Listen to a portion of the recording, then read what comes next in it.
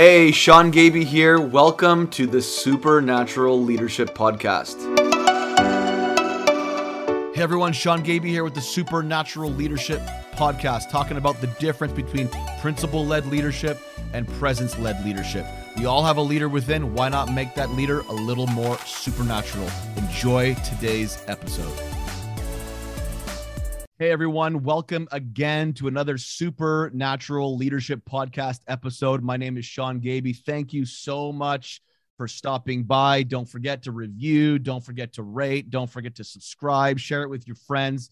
And as you know, every month we've been having and featuring new guests, having amazing chats around how supernatural leadership is affecting them and influencing those around them in the marketplace. And today, we have another very special interview, and it's with a man known as, to many in the music industry, Brian Head Welch. And I'm just going to read, before we bring him on, before we introduce him, I'm going to read a little bit of his bio just to bring you into a little bit of his story, because it's a big story. It's a long story. It's an amazing story. I know because of time, we won't have a lot of time to get into every little detail. So I'm going to read his bio, a part of a bio, and just to bring you into a little bit of his journey. Brian Head Welch was born June 19th, 1970, and grew up in Bakersfield, California. He found his calling at age 11 when he picked up his first guitar, voraciously practicing, and a steady diet of hard rock classics filled in the ensuing years. And shortly after high school, he co-founded a metal band named Korn. Many of you know that band, Korn, in 1993. The band soon became a Grammy award-winning multi-platinum force that shot to the top tier of the rock world and dominated the nu metal movement of the late 90s. Korn's 1998 Follow the Leader album cemented the band as rock titans when they debuted at #1 on the Billboard charts, fighting off new releases from mainstream heavyweights Dr. Dre and Celine Dion. For his efforts with Korn, Head received 6 Grammy nominations, winning 2 while selling some 40 million records worldwide. As Korn continued to reach new creative and commercial heights, Head found himself drowning in the excesses of rock and roll. Far from immune to the slings and arrows of outrageous fortune, Head became addicted to crystal meth, spiraling out of control even as he continued to sell millions of albums. He gamely but unsuccessfully tried to balance his career and his obligations as a single father to his daughter Janaea. In 2005, he finally resigned from Korn and turned to Christianity, dedicating his life to giving his gifts to those most desperately in need. Just months after his Korn exodus, Head traveled to India to open up his first Head Home, an orphanage that provides housing, food, and education to some 200 orphans in the most unreachable parts of India. His philanthropic efforts continued to give relief to those in need throughout the United States and other parts of the world. And 8 years away from Korn, after 8 years away from Korn, Brian made the decision to rejoin this band Korn, but this time as a much different person. And we'll be touching on this in today's episodes. Now, of course, like I said, at our time today, we won't be able to highlight everything, but I would encourage everyone out there listening, get a hold of this amazing documentary called Loud, Crazy Love. It documents Brian's journey, transformation alongside his daughter, Janaea. You want to see this. It's a game-changing documentary. It'll be of great encouragement for your leadership. So, Brian, welcome. How are you doing? Thank you for having me, old friend. We had a great time in Arizona. You were there. You were out there for like a week, if I remember right. Like, we connected pretty good with some other friends as well. But yeah, it was awesome, man. Yeah, that was 2006. I do remember that. It was New Year's, and that was back when I had dreads too, man. You know, I had dreads for over 7 years. I'm sure it's nothing compared to how long you've had dreads now, but how long have you had your hair for? How long have you had dreads for? I've had dreads since, I think, yeah, I didn't have them when you were out. So probably 2011, I threw them back in. Oh, so you had them prior, but then you took them out. Yeah. Oh man, crazy. Yeah, I had them for over 7 years. I actually developed like a neck issue because whenever I would wash my dreads and I'd put them up in this massive, like, because at one point they were down to like, almost my butt. and I'd put them in this massive like bun thing, and my head would like weigh down. So I'd carry my neck kind of like to the side.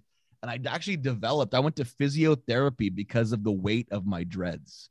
What? So yeah, so I don't know, man. Maybe I was never designed to have them like you, but I don't know how you have them for as long as you do without I still literally can feel like the neck tension from when I had dreads. Wow. No, I've been pretty good. So maybe Crazy, it man. wasn't in your future. No, Dreads it weren't meant to be. was in my future. Hey, you're gonna laugh at this, but everybody listening, I text Sean and I said, listen, my landscaper's here, and can we push it back a little bit because it's loud. So for the very first time ever, the landscaper left and came back, and he's back. And he's making noise. So I'm moving rooms right now. So forgive me. It's all good. It's unfiltered, live, raw. So, hey, let's dive into this. So I met you back in 2006 in Arizona. We connected a little bit. And I connected with you really what feels like in the beginning of your spiritual journey. Now, like for the listeners out there, I know I read the bio, but bring us into a little bit of where your headspace was at in 2005, 2006, and how you got to that space in your career, in your life. Well, at that time, I was just in a complete confused state. I had millions of dollars. I had all kinds of awards, Grammy awards, sold out concerts, but it was so like toxic around the band. It was like people were addicts. It was all about women, drugs, and the drugs became more desirable than women, and it was just dark, and we're fighting, and we could barely play the songs, you know. I mean, it was crazy. I was on crystal meth for 2 years. We were functioning addicts, though. It was like the more messed up we were, it's like, you know, our fans liked it or something. It was really twisted. And then I was just very empty, man. And I started having suicidal thoughts. And that's when I started to seek help a little bit slowly. I went to a rehab specialist, talked about inpatient, outpatient. I tried the outpatient. It didn't work. And that's when I was like, you know what? I had these friends that were helping me find real estate deals because I love real estate. I love investments. And I went in and I bought some land to develop a neighborhood with a partner. And that dude happened to be a Christian, but he was this wild, like freaking bold, loud dude. He wasn't like, I always say it, but it's like Ned Flanders, you know, from The Simpsons. You know, I thought Christians were like, this guy was like, he built monster trucks. He built hot rods. He was like in the car industry and killing it, and everybody looked up to him, and he was a Christian. And so I was like, man, this guy's cool. He's got his family's all together. My life's a mess. And he's kind of taking me in as a friend, like to do some business with. And he invited me to church once, and I laughed at him and just kind of made fun of him and shook it off. And then one day I was like, man, what about that church thing, you know? And he said, I'll pick you up. I'm like, cool. Sunday, what time? 10, 11? He goes, 6 a.m. I'll be at your house. And I'm like, dang, I'm a rock star. I don't get up at 6 a.m. What church meets at 6 a.m. or at like 6:30 a.m.? He went to the first service. It was like 7:30. And we were like a half hour away, and he liked to schmooze and talk to everybody. But I was like, all right, well, I'm going to stay up all night and do crystal meth and then go to church. That was my frame of mind back then. So I stayed up all night doing meth. I was all like cloudy and just messed up, and I tried to hide it. And the crazy thing is, when I would do meth, I would go up real high. And then if I had to go do something that was professional or practical and relational, I would take Xanax, a lot of it. And so I was messing with life and death, because I knew of musicians that died from uppers and downers, a mixture, but I was doing it anyway. So I took Xanax. When he picked me up, I was up all night. I went to church. And when I walked in, there was a song playing, Majesty. And that song will jack me up every time I hear it, because, you know, the song Majesty, your grace has found me just as I am, empty-handed, but alive in your hands. And I just walked in, and the melody and the words were just like, I didn't know what to make of it at first because it made me feel emotional and I didn't know why. And then the pastor got up and started talking about Jesus being real and that, how he lives inside of us. And it's a real Christ. Like, I never heard nothing like it before. I only heard like the preachy, annoying things on TV or whatnot. And so this guy was talking about how he used to be an alcoholic and beat his wife, and God changed him. So wow, I raised my hand and received Christ. And he said, bring all of your problems to Jesus, all of your sins to Jesus. He's not mad at you. And so I got like freedom when he told me. And so I went home and I was like, Jesus, look at this meth. That's a pile of meth. I'm addicted to it. What do I do? I just started talking to him about all the bad stuff in my life. And I said, if you take this from me, I'll be a better father. Please just give me a new life. My daughter deserves a new dad and all this stuff. I poured out my heart because the pastor told me to pour out my heart, wow. Told the whole congregation. So I did what he said. Can I ask you a question? How old was your daughter at this time? Like at what juncture of life was she at? 5. Wow. So she was, I was like put the kid in front of the Disney network, whatever it's called, and Disney Channel. And, I do my thing, and she'd come and try to hang out, and I'd say, make her laugh. And then, okay, you want to watch Clifford, and then go do my thing, And so I had help, but I wasn't very present. I had help with my parents and whatnot. But after that encounter, or after that church experience, I went home and just started praying, like I said. And next thing you know, about a week or two into it, doing the drugs, not doing the drugs, I was kind of trying to quit, but I couldn't. And the last night I did meth, I was looking through the Bible and everything was like speaking to me. And I felt like Jesus or an angel walk in the room and bring all of the atmosphere from that realm to our realm, all around the room. And I was like looking for a figure from another dimension that like popped it, because I would read stuff in the Bible and supernatural stuff. It was so real that I was like, I'm experiencing what I read. Wow. Where is this being? And so it was like a love from another dimension. It was a embrace that was like total forgiveness, and the atmosphere was filled with loving kindness, and the presence of God, yeah. Obviously, and that was it. Let me just ask you too, like in that moment or in this culmination of moments, did you lose your interest in crystal meth, or was it like a slow process? Well, I had quit for like a week, and you're supposed to sleep for like a month after you quit meth if you're on it for more than like a month. I was on it for 2 years. So I was supposed to be down for the count for like 4 to 8 weeks, just sleeping. 3 days later, after I quit cold turkey, I was walking around looking at the sun. Everything was beautiful. I was totally free for like a week, and then I fell back into it, and I went on a binge, and I couldn't get high the same way.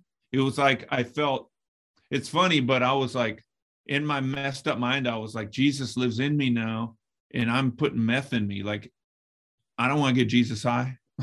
No, but I was thinking like crazy things like that. Like he's now here, and I can't do this anymore. And it was haunting me to do it. I was like, no. And then, so the last night I did it, I had this encounter where it's like the heavenly atmosphere came into the room. I was done, quit. I never touched it since then. And it was so real, but I didn't know what to do with the band. And I actually went to the guy that was helping me with real estate and who took me to church. He actually encouraged me to stay in the band and try to make a difference there. But as he was telling me one day in his kitchen, I said, hey, man, I got to go. I'll hit you up in a bit. And I walked home and I quit the band. It was like God just gave me a clear knowing. And like, I knew without a doubt that I was to quit the band. It was pretty simple because it's like my daughter is 5 years old. I wasn't the best dad, obviously. And it was time to step up to be a father. So that was it. Now, did you like, after all these years, I mean, I think from what I read, you co-founded Korn in 1993. Is that correct? Yeah. And so that's a long time. I mean, you went to school with these guys, and then all of a sudden, in one moment, you have this encounter and you quit. Did they, or could they see, even outside of your spiritual encounter, leading up to this spiritual encounter, that you were on your way out? Was there any signs that you were on your way out, or was this like totally a shocker to them on every level? Totally shocker from left field, out of the blue. Is this a practical joke? That's what they thought, because we were on Sony Music, Epic Records for 10 years, 11 years. And they were with EMI at that. We were off our contract finally after all those years. So they went to EMI and said, what are you going to give us? And EMI ended up giving them $23 million, and they're negotiating the terms. And then all of a sudden I'm on CNN. The guitar player for Korn quits Korn and leaves the drug life and finds Christ. And everyone flips out. They're like, what the hell is he doing? I mean, I got worse words than that. It was like, right. It was like, you're ruining our future. You're trying to ruin this deal. We got this huge advance. And so they were mad at me, and I just left. And I was like, I grew up with these guys, but we were like dysfunctional family, man. We were all addicts, alcoholics. So it was like, I needed to get away. And I was kind of having fun making them upset because I wasn't healed yet. And I felt like I was trapped in that situation, and everybody was fighting. No one liked each other that much. And so I kind of enjoyed making their lives harder when they're doing the record deal, because I knew I was going to get a penny.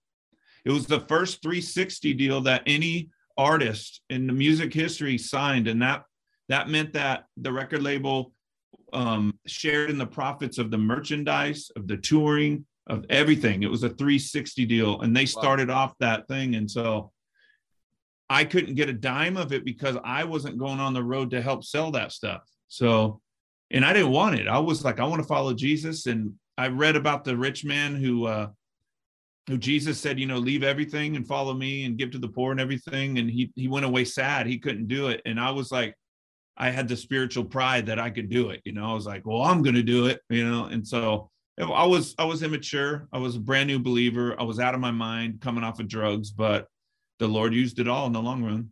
For sure. I think the cool thing about our journey is that even in our immaturity, when there's a genuineness to our faith steps, God still meets us. Yeah, we make mistakes, and we can look back. Hindsight is always 20/20, it sucks on every level because you wish you could do things a little bit different. But at the same time, like, if you had done it different, you may not be the man you are today. Sometimes the failures are the greatest setups for the future successes. I think, like, even in your immaturity, like, God has still brought you full circle, which we're talking about in a little bit here, about how you went on this 8-year sort of incubation process with God to become the influence you are today, even more, coming back into Korn. But like, my question for you is, in 2006, when I met you, I remember you actually telling me a little bit of the story about how you walked away from all this money, you had all this opportunity. At what point did you realize that maybe, or did you start to think that you made a big mistake in how you went about it? Because you said, like, you were immature. Did you feel like you actually, at what point, like at some point, you shouldn't have left Korn? Like, did you have your doubts like 2 years into your journey? Or were you solid all the way until the end of this 8-year window where you were like, I'm good with never going back to Korn again? Oh my gosh, I was so solid in my belief that I needed to do that for my daughter. And then when I met Patricia and started having even more encounters than I had initially, that was the most. I'm still so grateful that God is so real in my life, because some people go through the motions and just go to church on Sundays and don't really connect with God.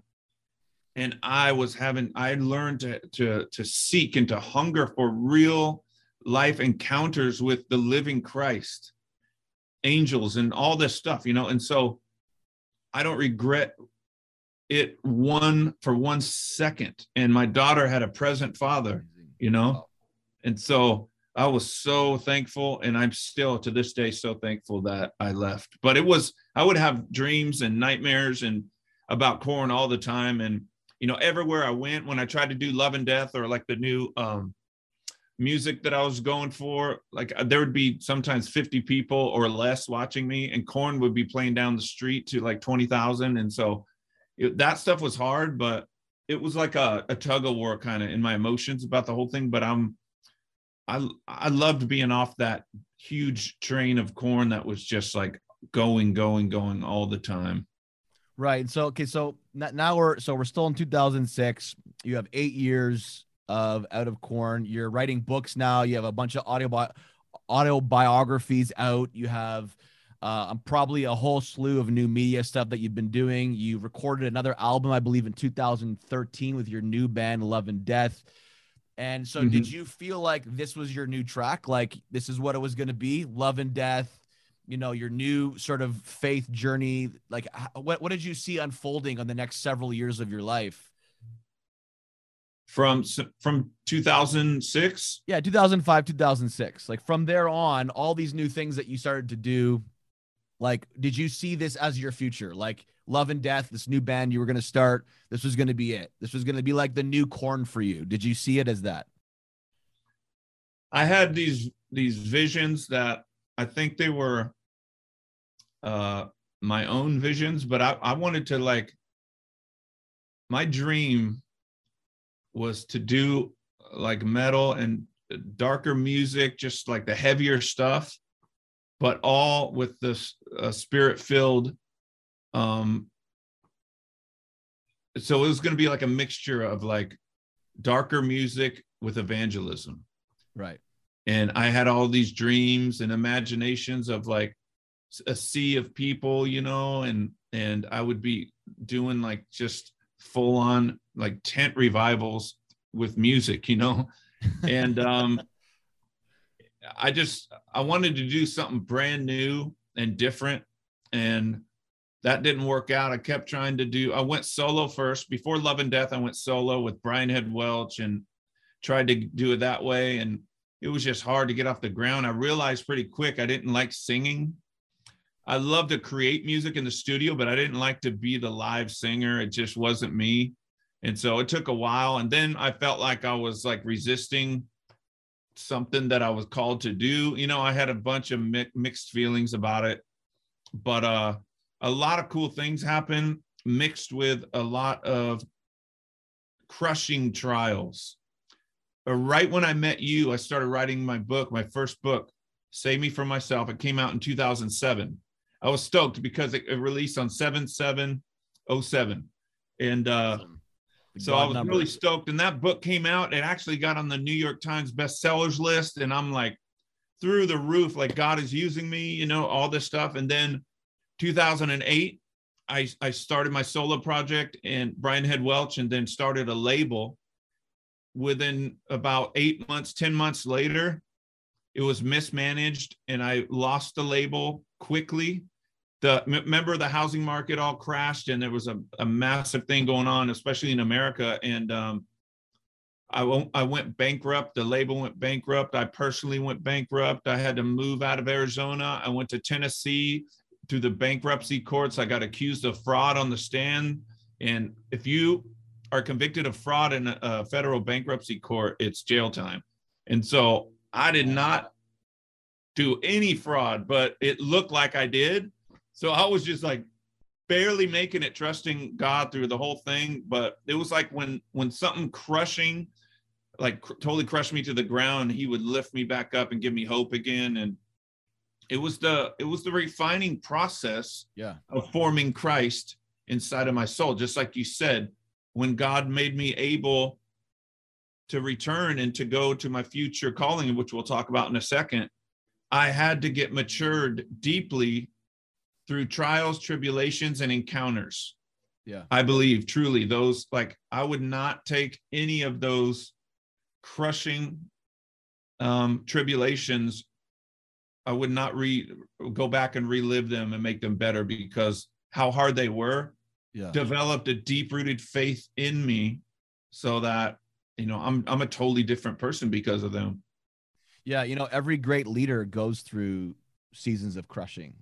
I think, we talk about being supernatural leaders, and really we always share this idea that a supernatural leader really is the difference between just principle-led leadership and presence-led leadership. Like, ultimately, we want the presence of God leading our leadership, because when the presence of God leads our leadership, we can do things that make no sense. We can do things that are impossible. But to get there, we're constantly going through a preparation process of the development of our character through crushing, pressure. I mean, it's like you had this 8-year window now of proving your faith was legit, not in a sense like to God, like you're trying to like twist God's arm to prove that you're genuine in your faith, but in a sense, like it even almost proves to your previous bandmates, your friends, all the people that you still love and know your journey and are wondering, is this like a season, a short season for Brian?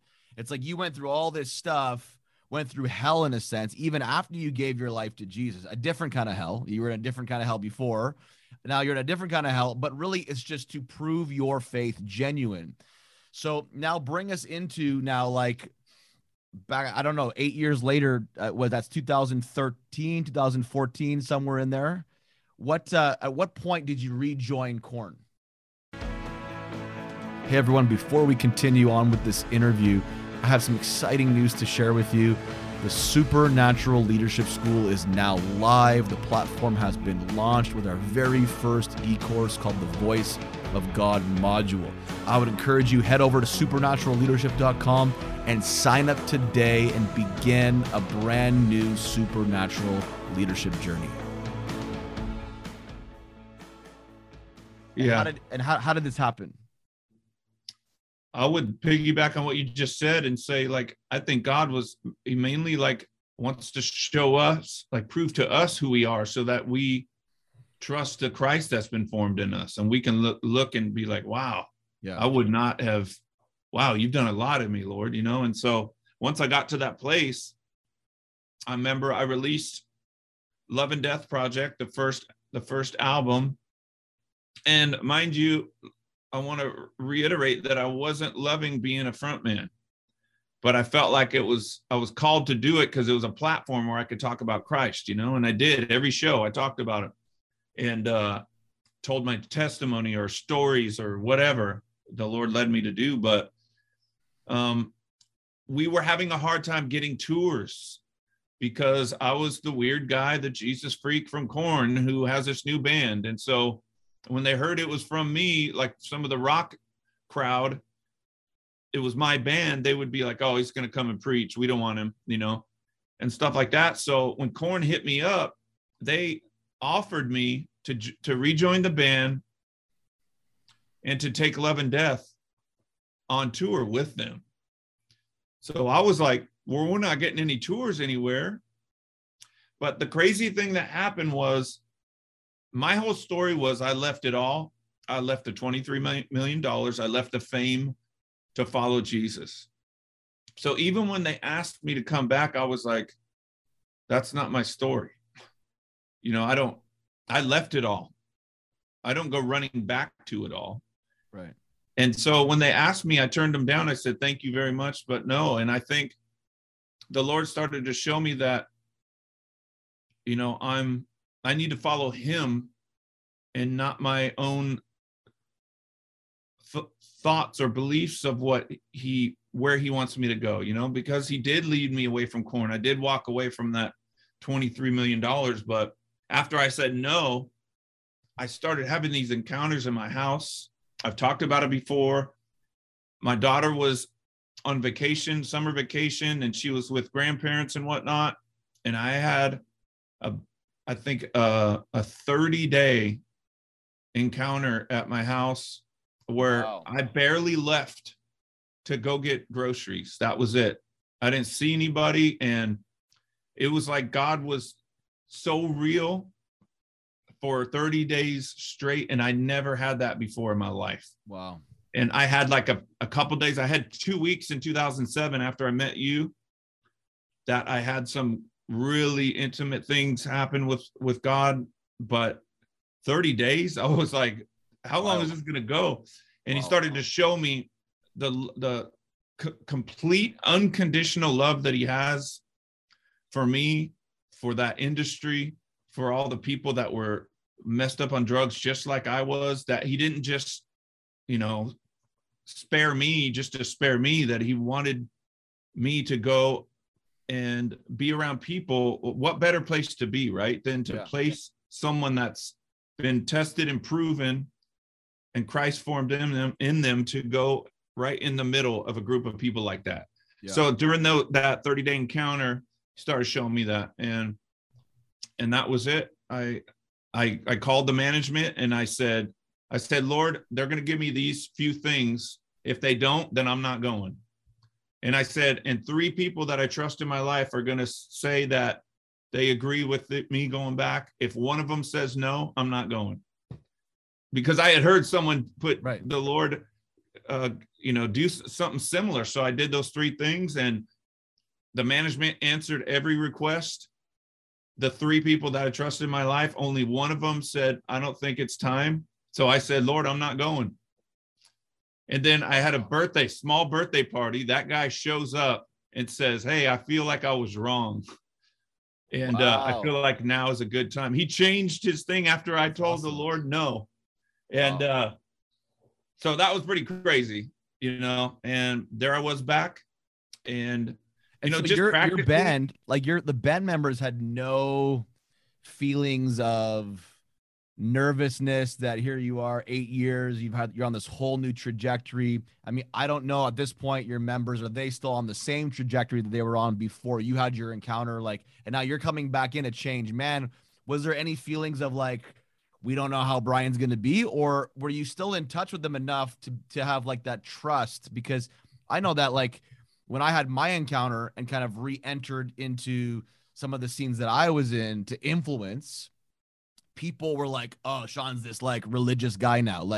And there was a little bit there's some walls, with some of those old friends that I had because they thought maybe I was going to be this judgmental, Bible thumping believer. Instead, they didn't realize that I was so changed that, hey, I'm just going to love them in their condition, but it doesn't mean that I'm going to compromise my values. Did they have any fear of you coming back in, or were they we're ready to accept Brian with open arms? Well, there was a concert where they played and I was a visitor at that concert, and I tried to stay away from them because I wanted to be a guest and I don't want to make a big deal, but God was up to different things, and I ended up reconnecting with them, hanging out with them. They saw my daughter for the first time since she was 5 years old. So everything kind of clicked for them.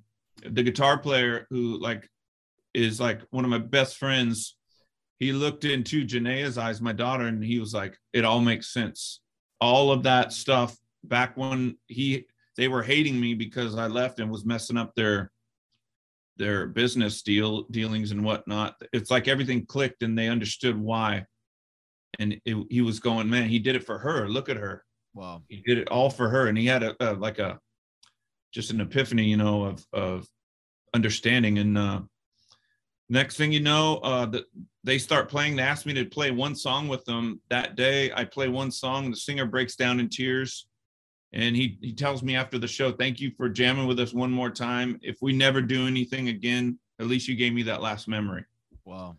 Because he really loved all 5 of us and how we came up with the band and we grew up together. He's an emotional guy, man. He's very controversial, but in his heart of hearts, he's a really sweet guy, And so that was it. And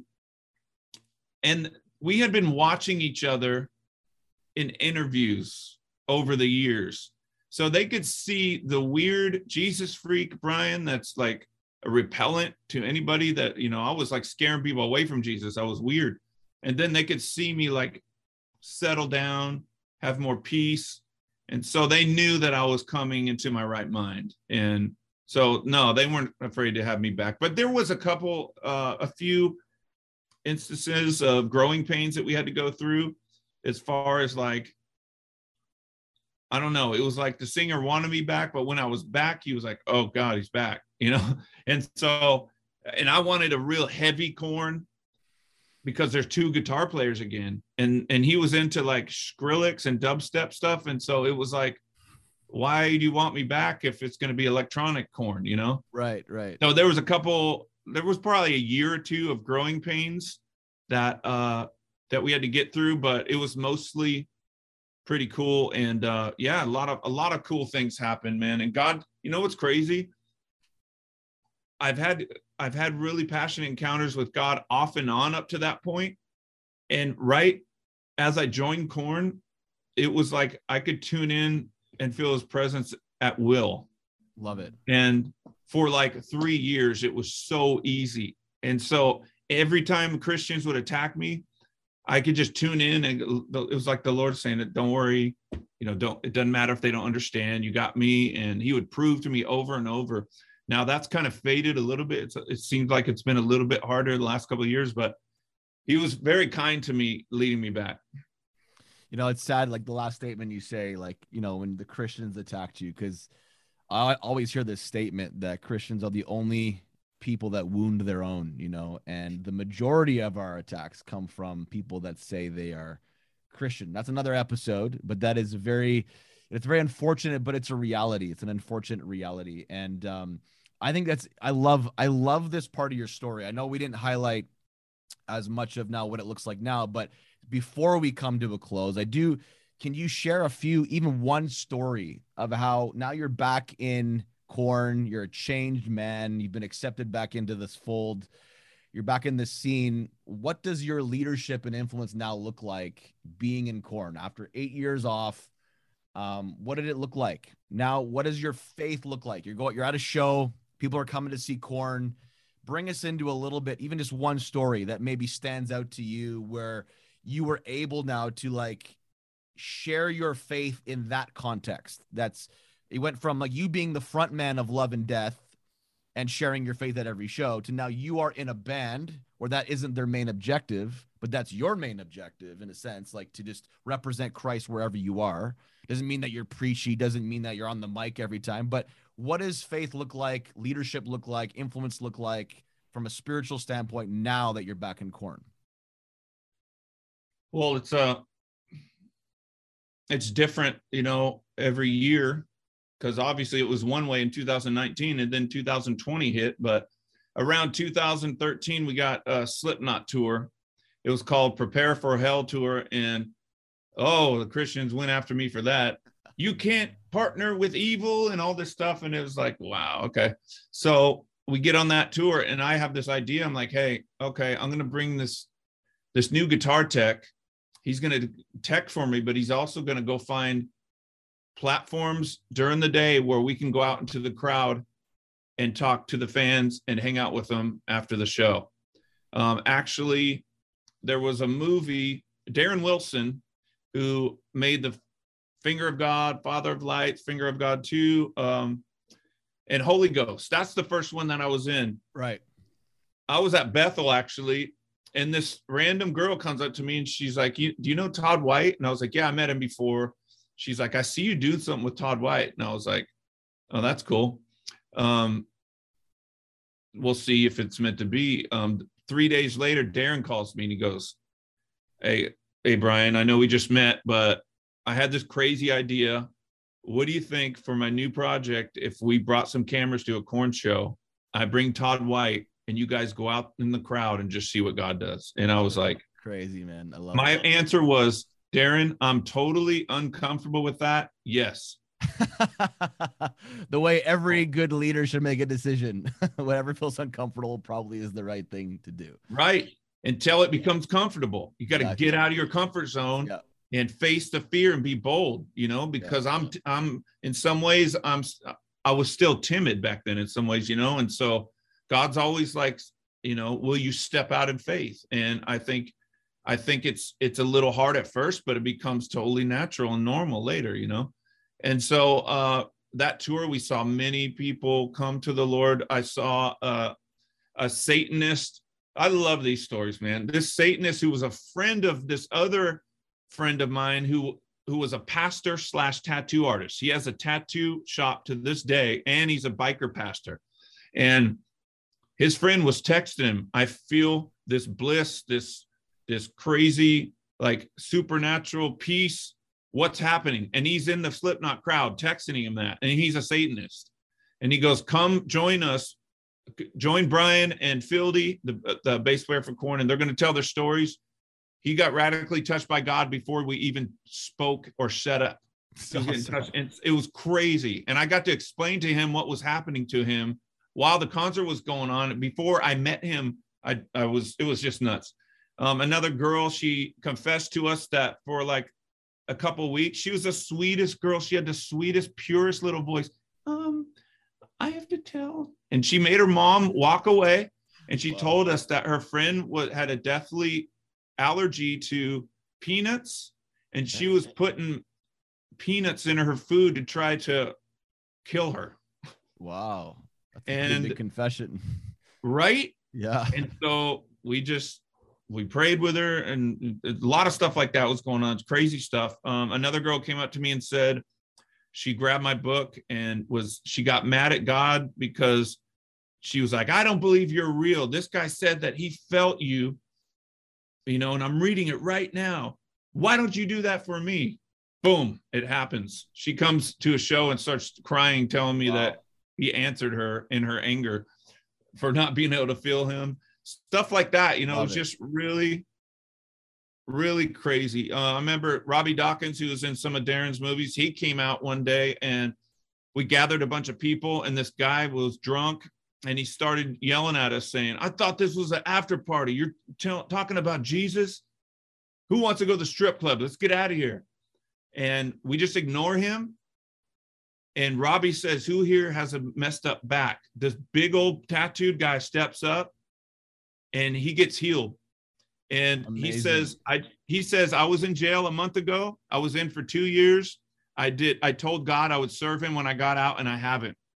Wow. And Robbie says, this is the Lord's kindness. Even though you didn't keep his word, he kept his word. He's going to heal you. And now you can start today to serve him.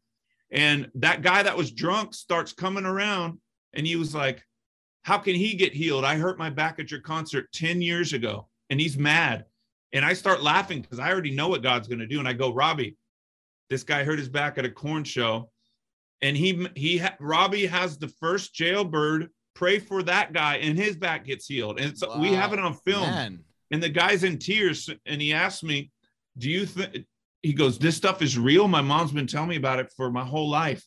And I go, bro, we're at a Slipknot Korn concert, and I'm telling people about Jesus. This is not popular. Do you think I would be doing it if it wasn't real? And he's just crying, man. And so, sometimes there was some there was some resistance and rejection along too. I'm telling you the highlights. For sure. Some of it was like, just give me a freaking picture and autograph so I can go home, and I don't want to hear about Jesus, but I would say, hey, you want a picture? I'm going to pray for you. And I would tell them, look, Lord, maybe they're not ready. I pray right now that you would, just open their heart and keep, whatever I would pray. And I would look them in the eye and I'd say, I know you don't want this now, but you promise me, just keep a little bit of an open heart to maybe one day. Will you promise me that? All right. Wow, it's a lot of promises, man. Right? Praying that those promises come to pass. That's amazing. I love the Lord will use it all.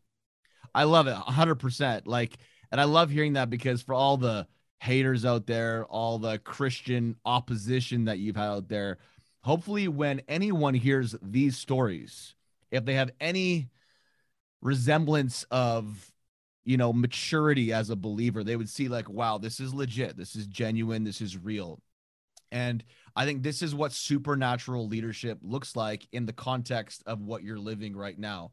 And so I know, there's a lot of musicians out there, a lot of people, even in business, in other areas of society, that are just simply Christians in a business, or Christians in a band, or, Christians in government. But there has to come a point where there's a crossover from just being a believer in something to a believer that's actually influencing that something with their faith. And I think that's what you are doing. That's what's happening right now. And so what would you say, just as a practical activation as we close here, if there's anything that you would say to those people moving from just being a Christian in a band, Christian in government, to actually finding that bridge and crossing over to releasing your faith in those atmospheres? What would you say as an encouragement or an activation, something that they could do to take the leap, take the step?